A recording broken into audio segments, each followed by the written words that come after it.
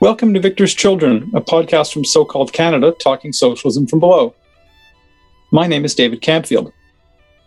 I live with my partner and cat in Winnipeg, Manitoba, which is in Treaty 1 territory, the traditional territory of Anishinaabe, Cree, Ojibwe, Dakota, and Dene peoples, and the homeland of the Métis Nation. All those of us in the Canadian state who aren't Indigenous need to commit ourselves to the struggle against settler colonialism. For socialists, there's nothing more important than class struggle. And today, I'm very glad to welcome two people to Victor's Children to discuss class struggle today and tomorrow. From Calgary, Kate Jacobson, and from Toronto, John Clark.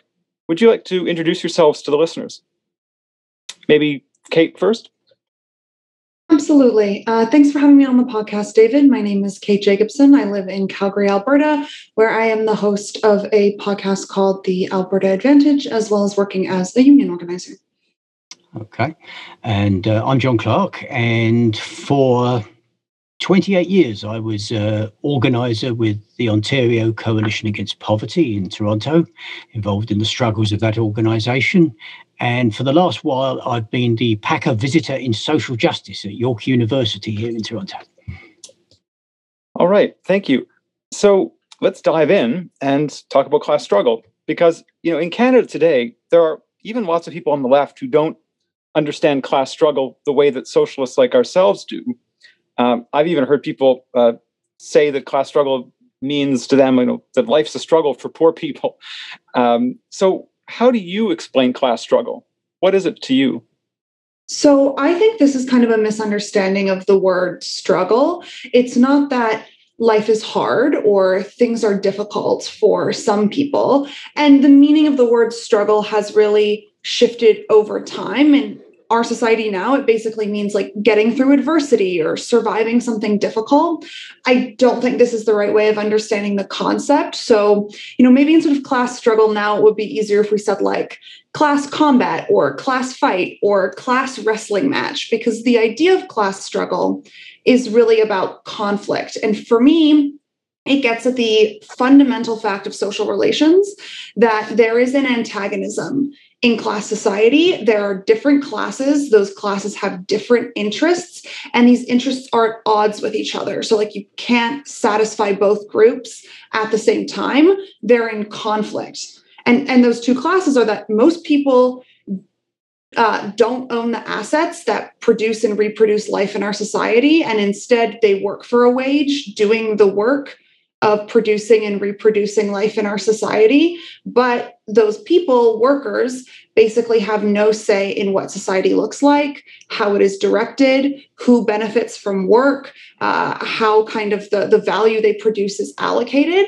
And through work, workers reproduce the conditions of daily life. We also produce an enormous surplus, but we don't get to decide how that shapes our society or shapes even like the nitty-gritty of our own lives. So for me, class struggle is about who gets to control the way our society is organized and who benefits and how we allocate the benefits of the work we do. Yeah.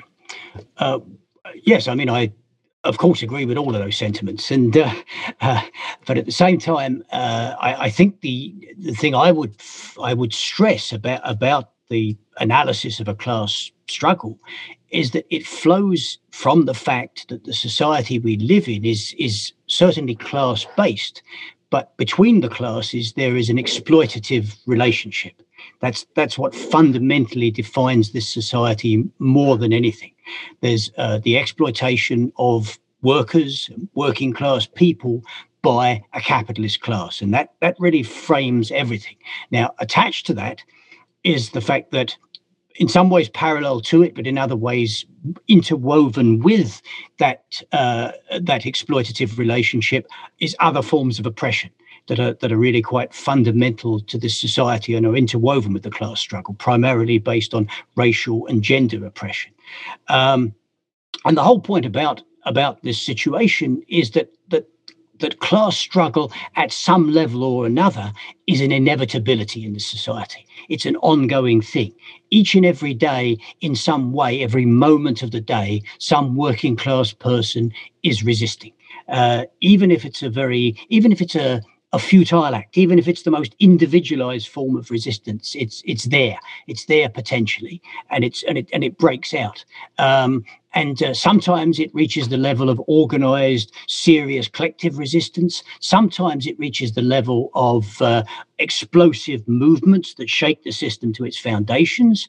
And there are even points at which it isn't no longer a question of resistance, but it's a question of actually challenging the ruling class in this society for power.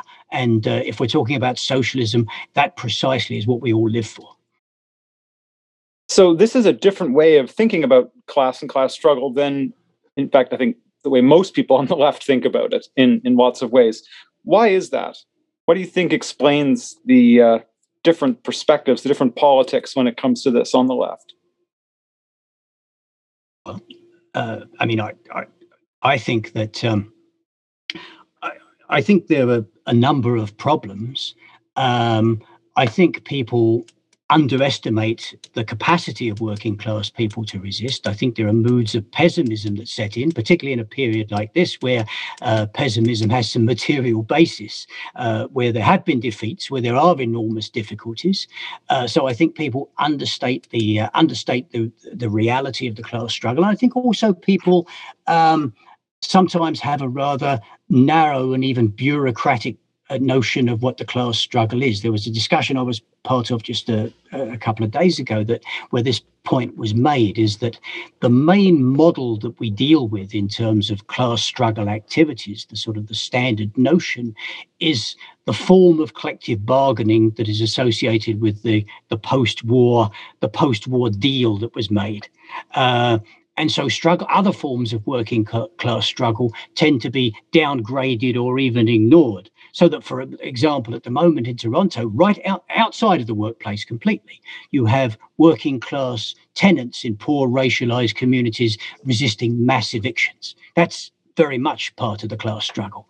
The upsurge of resistance that broke out initially in the United States and internationally following the police murder of George Floyd last year, that was very much part of the class struggle. So I think people miss it because they have a very narrow, a very pessimistic, or a very bureaucratic view of what the class struggle is. I also think that understanding the world we live in terms of a conflict or an antagonism is quite uncomfortable for some people because it requires you to choose a side. You know, if you come to this understanding that there's fundamental conflict in our society, that we can't resolve things to where like both classes get what they want, you're sort of forced to make a decision about which side you're on. And we also live in a society that, you know, encourages people to think of problems in technical ways, like the idea that the issues that exist in our society are technical ones that have like technical solutions. So like the reason work is bad and miserable is because there needs to be some kind of like new program that manages workflow, or, you know, the reason there's not enough housing is because we need to build more of like a certain specific type of housing, rather than what's actually going on is there's like a conflict and you can't resolve the contradictions with a technical problem. So like a great example of it that I think about a lot living here in Alberta is sort of like pipelines, which is, you know, you can't live in a society where both Indigenous people have control over their like traditional territories and the ability to like make decisions about what projects happen in those territories, and at the same time live in a society where like fossil capital is able to, you know, strip mine the boreal forests and accumulate capital. Like those two things can't happen at the same time. They're fundamentally opposed to each other. And that can be very uncomfortable for people, because when you make that decision and that analysis of like, oh, this is the way our society is organized, you are kind of dispelling a lot of illusions about yourself, the future, your place in society that like you might prefer to hold on to. And I'm not trying to suggest that like, oh, by signing up to be like a socialist or to be against oppression or to fight for like working people, you're like going to be like miserable your entire life, that it's like a doomed struggle. Of course, you can lead a very rich and meaningful life with a broad range of like experiences and relationships and things. But when you like look at society and you're like, there's a fundamental conflict, this is the side I am on, it places you kind of into history, into a very specific story, into like a very specific project. And I think it forces us to take the decisions we make very, very seriously, and the things we do. And I think for leftists specifically, I'm thinking here, that's difficult. That is kind of a big decision, and it really reframes the way you think about your entire life, and it can become very all-encompassing. That's big for a lot of people. So clearly life is getting harder for many people in this society. This is not just with a pandemic. This has been happening for years before. Yet the level of class struggle in the society is quite low. How do we explain this? I mean, you're 100% right in like making this observation. Every few months, I see a study that shows the rich are getting richer, poverty is increasing, household debt is increasing. I don't think you can really look at the material circumstances that are happening and say like, oh, things are getting better. Like we're really trending towards a more just and equitable world. One of the reasons for this is that the organizations and institutions that historically organized and structured class struggle are relatively weak compared to other periods of history. I am referring to unions here as organizations in the global north that like historically were one of the major organizations that structured class struggle. John alluded to this earlier, but like there is a reason for this, which is in the post-war economy, governments in North America were faced with waves of strikes, growing worker militancy. And one of the ways they dealt with this was by giving labor relations a legal framework. In Canada, it's what's known as the RAND formula. It is the US equivalent is something called the Taft-Hartley Act. And what this did is it largely made the most powerful weapons of organized labor illegal. So it means no wildcat strikes, no solidarity or secondary strikes, no closed shops. And all of this is wrapped up in a very healthy dose of anti-communism. And it also put more emphasis on the role of unions in administering and negotiating collective agreements. And this was seen as, kind of like an acceptable long-term compromise for capitalists. In my opinion, it's actually a very interesting example of how the long-term interests of capitalism sometimes require you to do things against the short-term interests of capitalists or specific firms. And this was an acceptable compromise because it meant production wouldn't get disrupted by worker action, and grievances workers had could be put on a predictable time frame that is extremely bureaucratic, that is extremely disempowering, that is extremely individualizing, and does not encourage workers to talk with each other about the collective problems that they face. Unfortunately, this whole thing really had the long-term effect of depoliticizing working class life. And I don't want to suggest here that like unions were at any point, the only vehicle of working class life, but certainly they were like an absolutely like major part of it.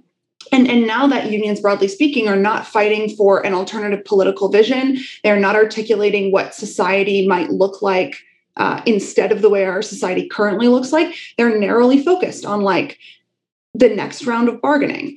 Like how do we fend off X, Y, and Z attacks and just like protect the things we've managed to hold on to? That absolutely has a negative effect in terms of the way class struggle can be organized, particularly on and around the workplace. Although certainly at no point in Canada were the majority of workers ever in unions. Yeah, I think with Kate's remarks, we sort of start to get to the heart of things a bit here. I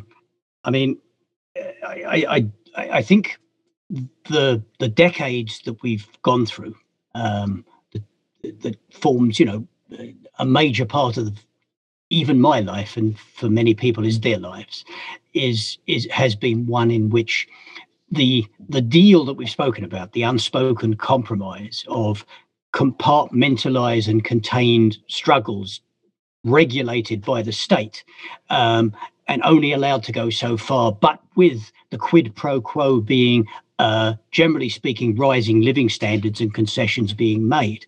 That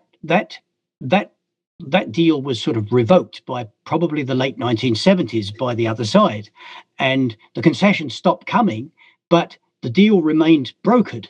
So in that sense, we've played for an extended period of time, decades, perhaps 40 years or more. We've played by the rules of a dead deal, and that the results of that have been dreadful. I mean, predictably, the unions themselves have been fundamentally weakened, but it also means that there's been a great deal of organizational loss. It also means that there's been a great a blow to people's consciousness and people's awareness and people's understanding of the situation. And there's been moods of pessimism and defeatism, and all those things have flown from that.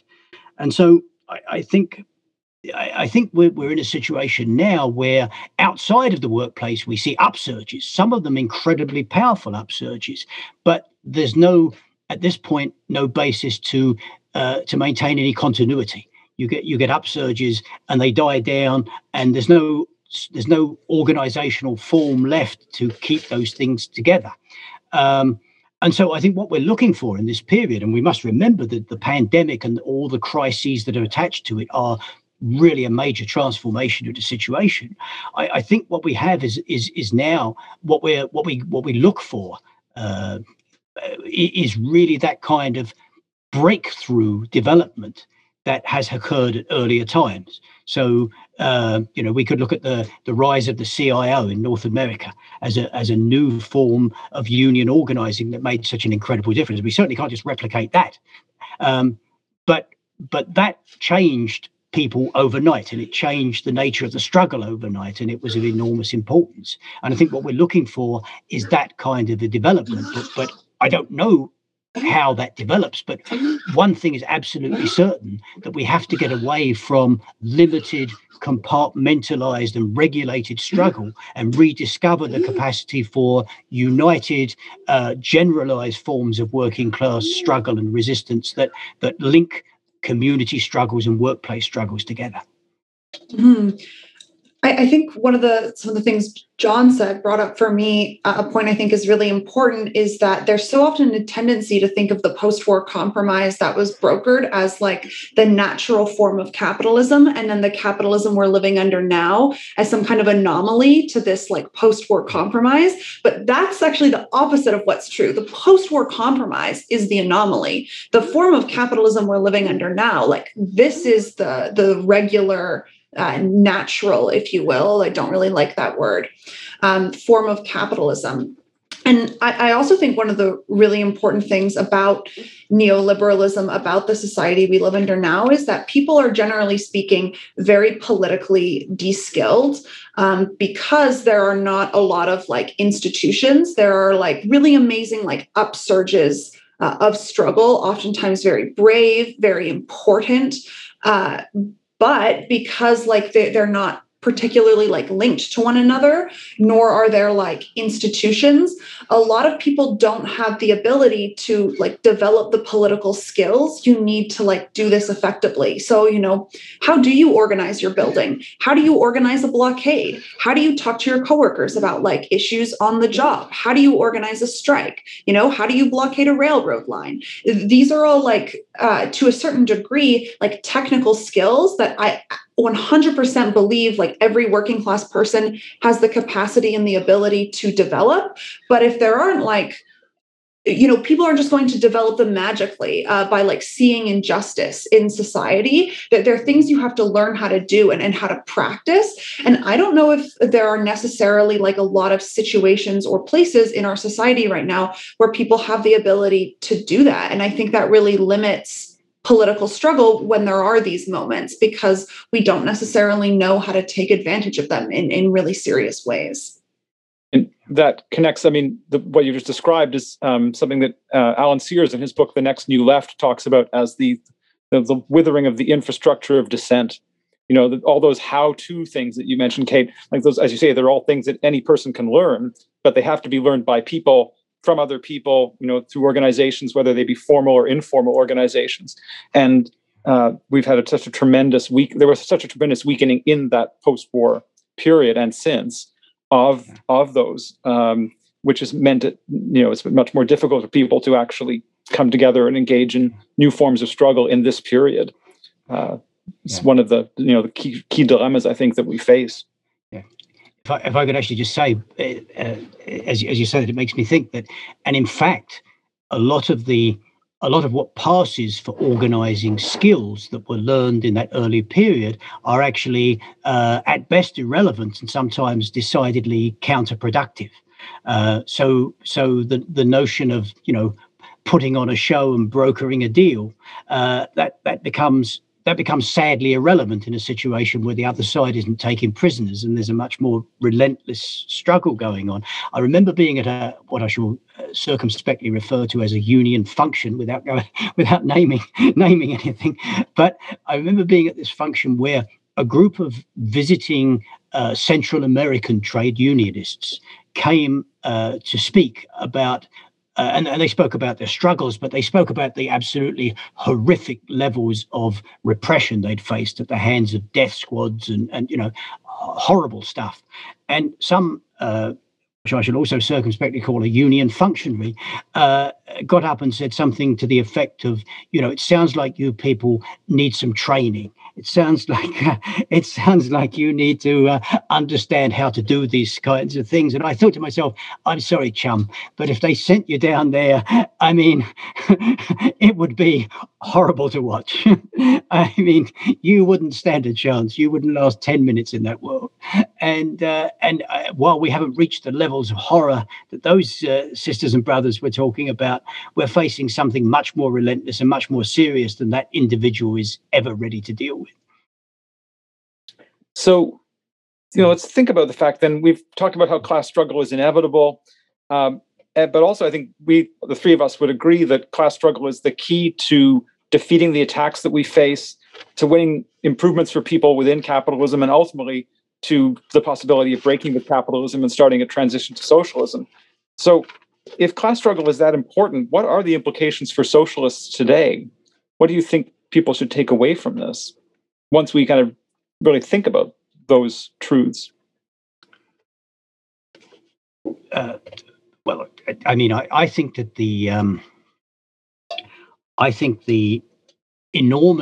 first of all, I think we have to really focus on how much has changed with the pandemic crisis.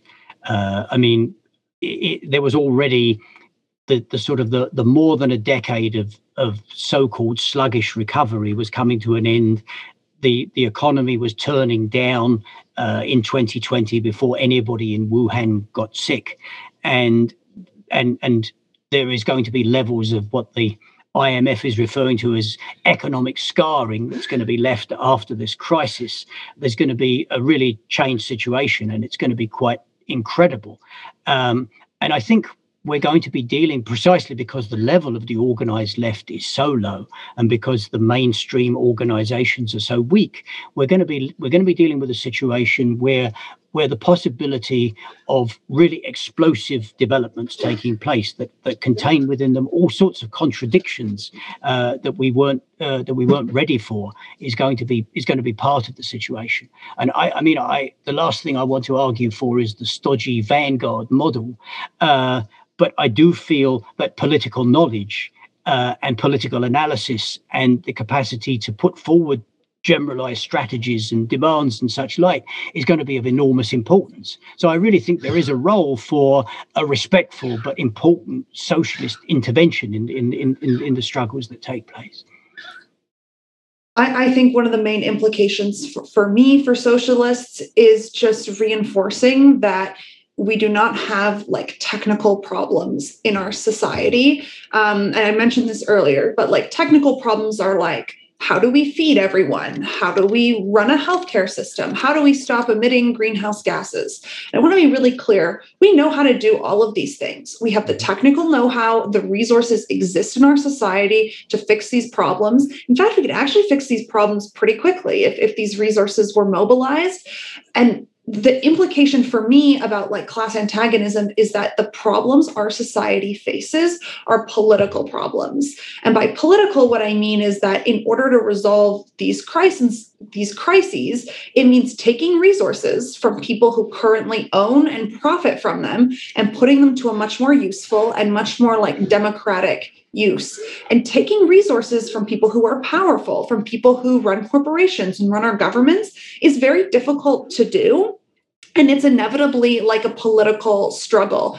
And I think liberals and often like progressives, many of them of this like technocratic bent, are very preoccupied with maintaining the current social order, so like the current distribution of resources, but finding like the right set of like tweaks or programs or adjustments that kind of allow for like a slightly more tolerable social outcome, or, you know, alleviate like the worst injustices and the worst like burdens of capitalism in our society, kind of shifting the problem around. And I think if you're a socialist, you have to kind of fundamentally reject this sort of vision for changing society, which is the like, let's tinker around the edges vision.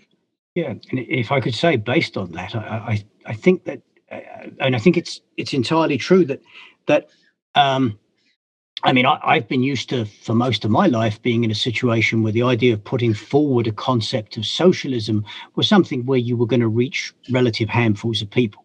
There wasn't, you didn't expect to have a massive stadium full of people who all believed in socialist ideas.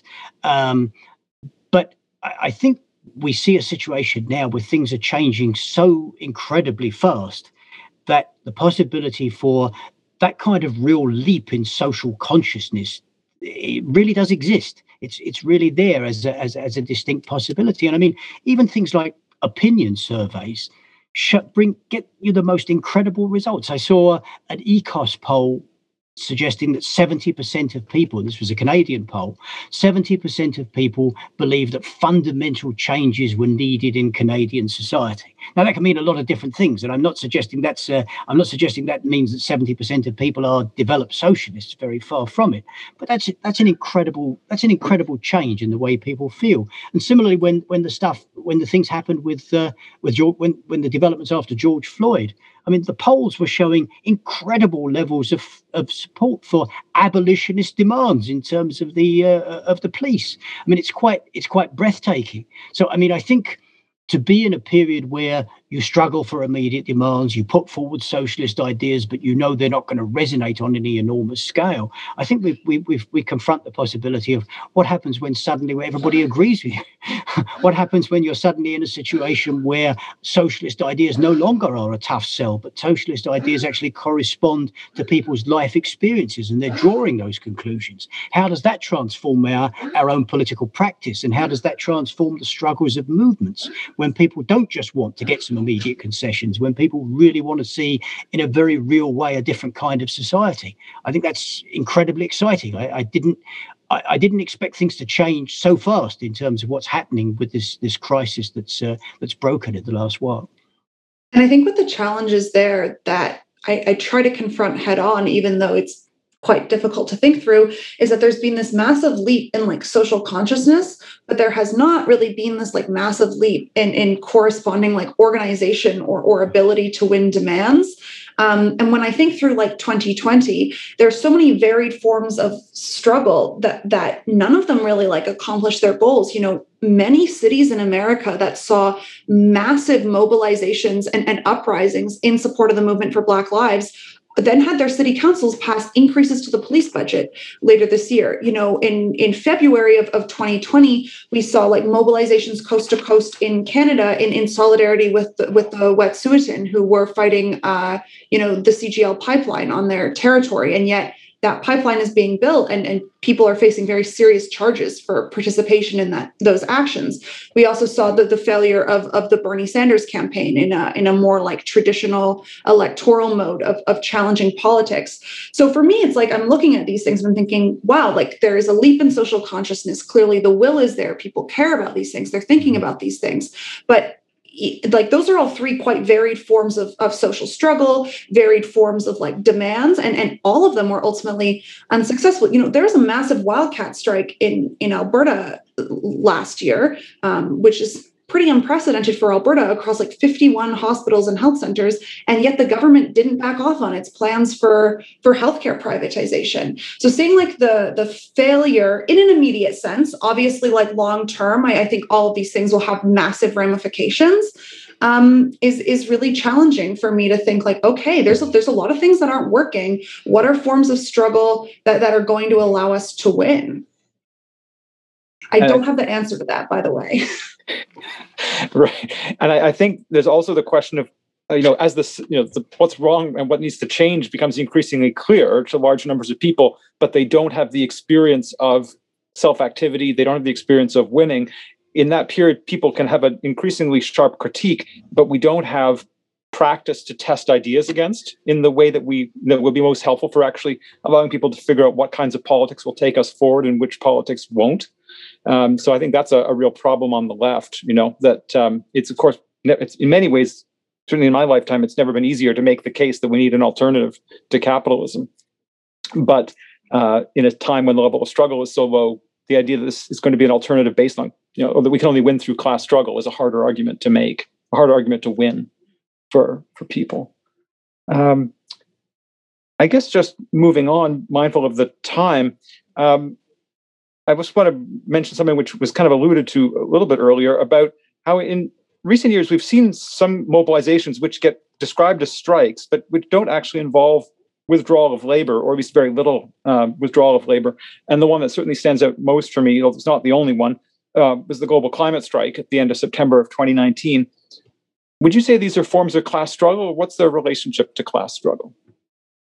So I think in a sense, yes, especially when students don't go to school, like the work that student climate strikers do, the work of like being a student is part of like reproducing workers in capitalist society. It's unpaid, but I do still think it's work. It's the work of reproducing humans as educated members of the workforce that's being interrupted.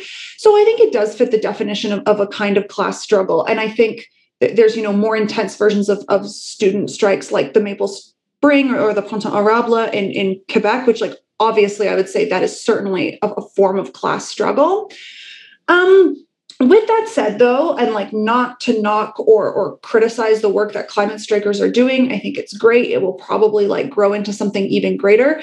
I do think the tendency of calling just like large marches strikes is not great. And this might just be because I'm kind of a crank, but it really bothers me because for me, as a strike is a coordinated refusal of labor, a coordinated refusal of going to work and either reproducing social life in the case of like teachers, hospital workers, or producing surplus value in the case of like, I don't know, grocery store workers. Until a set of demands are met. Like that's what a strike is. A bunch of people like going to a rally or a demonstration is great. Like it's a great tactic. I've organized them. I've participated in them. I think there's a time and a place for them. But I also think that it is not a strike. It is a rally or a march. And I also think we should think about strategic prioritization in our movements. Like, what is the most effective form of resistance to capitalist accumulation? I mentioned that the solidarity with like Wet'suwet'en from February of 2020. I think one of the reasons that was so effective is because people in that movement were thinking very strategically about like, how do we block flows of capital? Like, we're blocking like the entrance to the port in Vancouver. We're blocking like railroads, which like allow capital to flow around the country. And that's very important, like that strategic edge to what we do as organizers and as people in the movement, I think. Yeah, absolutely. I mean, I think, yes, I think we can't be promoting,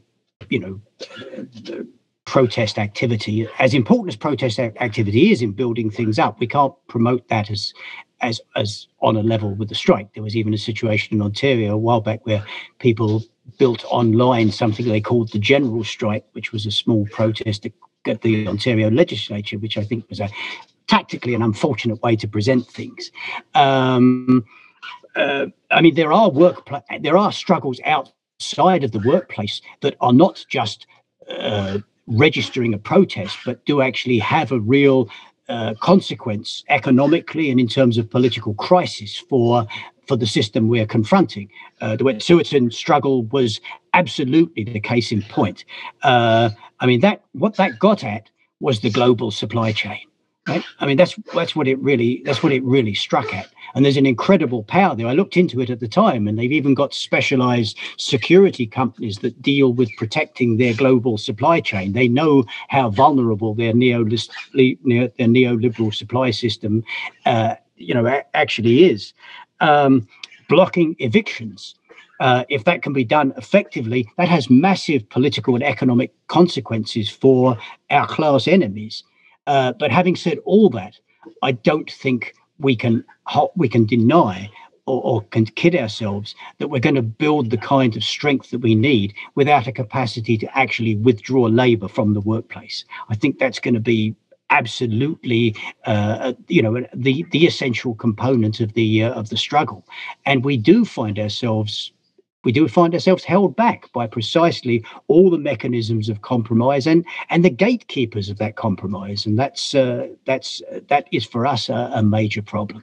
But perhaps that's in some ways precisely what this period raises the possibility of, and we're talking in terms of possibilities. The possibility of defeat is also a possibility, and I don't want to come across as some ridiculous, groundless optimist, but I think there's a possibility now that the model of the compartmentalized struggles of workers within organizations that are most of the time demobilized and top down in terms of how they're run, I think that becomes such an unviable structure in the present period that the possibility of actually challenging it with something much more dynamic, democratic, and militant is a real possibility. Now, none of us pretend to have crystal balls. We cannot predict the future in any detail. But that said, do you have any other thoughts about the future of class struggle in this society that we haven't brought up yet that you think would be worth mentioning? I think it really lies in the fact that, I mean, on the one hand, I don't think you can. I don't think we want to. The role of socialists, if it's to be a viable one, is not to be this sort of, elitist, preachy body that goes in and believes it has all the answers. But that doesn't mean that there isn't some value in a socialist analysis.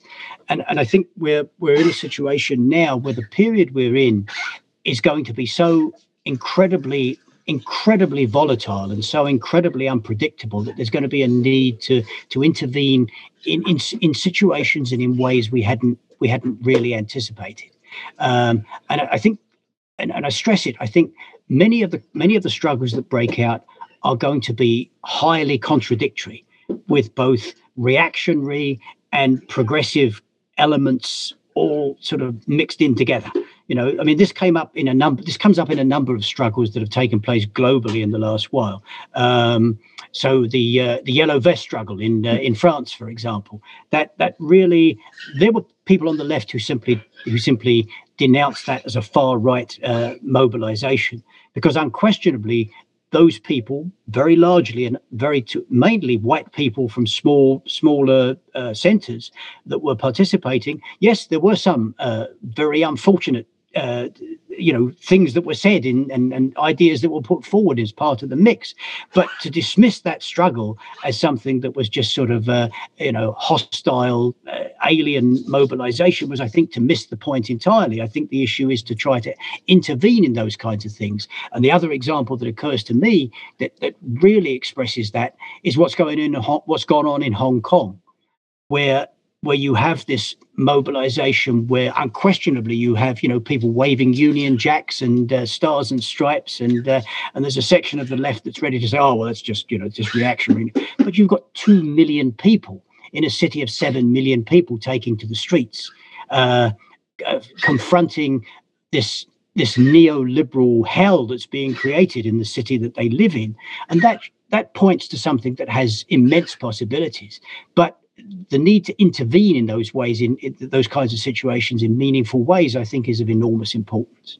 I think that all trends point to things becoming more difficult, more entrenched, and more crisis prone. I think inequality and climate change are really only going to get worse, and that there are huge crises on the horizon. And the only way to get a favorable result is to engage in class struggle. And if class struggle does not occur, if we let these crises hit without contesting capitalism, without articulating a vision, a different vision for society, without fighting, we are probably looking at climate genocide paired with dystopian levels of inequality.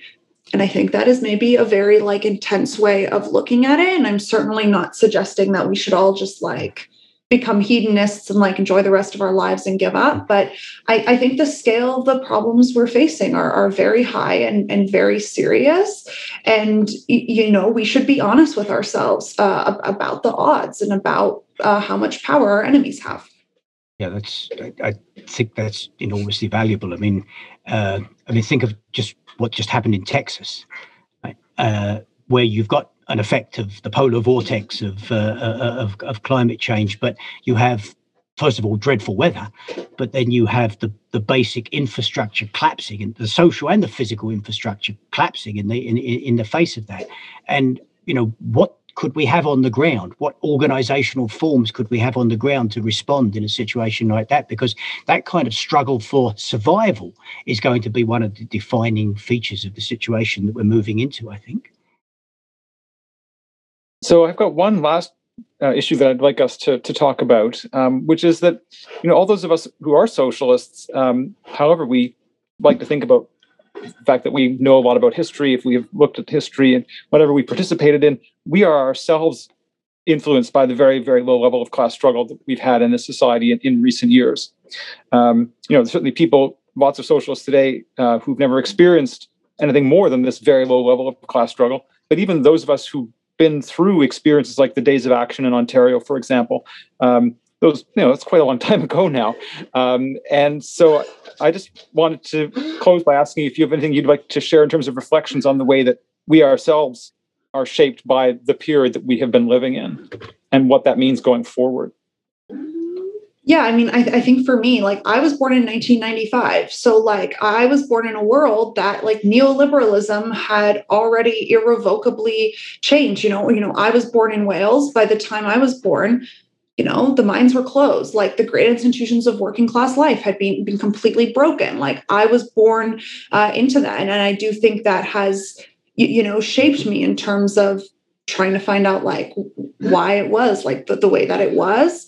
And also like I never experienced really like the height of like working class kind of like power or institutions. So certainly I've experienced kind of like shadows or versions of it. I think it is really different to experience those things firsthand. And that's because like most things, you learn how to engage class struggle by doing it. It takes practice. You can certainly be inspired by history. You can read accounts from other people, but to me, class struggle is like iterative, like many other types of knowledge, which means it's best learned through repetition, through actually doing it. And coming from an era of relatively little class struggle, that can be intimidating. But like, not to be really preachy, the solution is not to give up. Like any other skill, part of learning how to do it is trying and failing and being involved in some very cringe organizing projects from my personal experience, and trying and, performing very badly and things going wrong. And that is worth doing, even if like the first few efforts don't work out as envisioned, because you really do learn a lot from these failures. And I think my last sort of thought on this is that, like as a Marxist, I do really fundamentally believe that like we participate in struggle to change things, but also that struggle changes us. And the experience as an individual, like socialist, of being disciplined to mass movements, of doing things that scare me or that are hard, or that I like don't really want to do because I know they're politically important and that other people are relying on me and that they're necessary. I think that really changes you like as a person, and kind of molds you to being the type of person that can participate more effectively in class struggle. And that doesn't always look like doing things that are scary. Like sometimes for me, I'm a very like loud outspoken person. For me, sometimes being like disciplined by mass movements means like taking a step back and like letting other people do things maybe slightly less effectively than I would have done them myself, or waiting when I really want to do something now until more people are ready to join us. And I think that kind of shaping and molding is a really important part of socialist politics. I think in terms of socialists responding is, I mean, first of all, the situation probably is more dynamic and more incredible than we recognise. I think so I think our own sort of conservatism and failure to appreciate that is part of what we've got to grapple with. I think also we're going to be in a situation where the drawing of the kind of anti-capitalist conclusions that are necessary are going to be really at a premium. And I think we're going to have to take a very broad and a very non-sectarian view of trying to cooperate around trying to put forward those kinds of ideas and intervene in movements. I think that's going to be essential. And the other thing I think is really important is that we can't settle for half measures. During the days of action that you mentioned, and I myself lived through that experience and participated in those struggles, there was a kind of all of a sudden you had a situation where this, I suppose the closest thing to Margaret Thatcher that Canada has seen is playing out in Ontario. And we've got this incredible amount of anger in society, and people start to mobilize. And a movement is called that, though it doesn't use the name, engages in de facto general strikes and mobilizes on a huge scale, some of the largest demonstrations seen in this country, probably. And yet the leadership vacillates. The leadership doesn't ever articulate a clear strategy, a clear way forward in terms of what they intend to do with that struggle.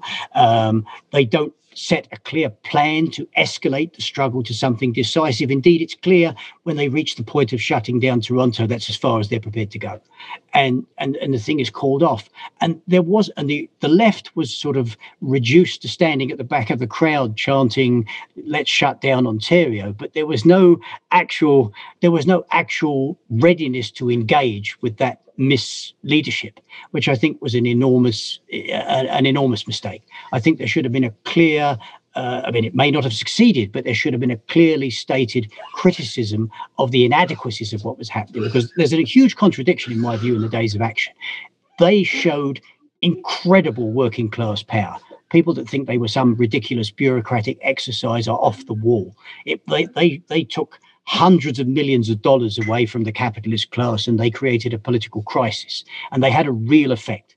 But at the same time, they didn't reach their potential by any manner of means. They could have been so much more than they were. And so we can't, this time, if there's something comparable happens that is reluctantly called by the bureaucratic apparatus, we can't be grateful for that. We've got to demand more, and we've got to fight for more.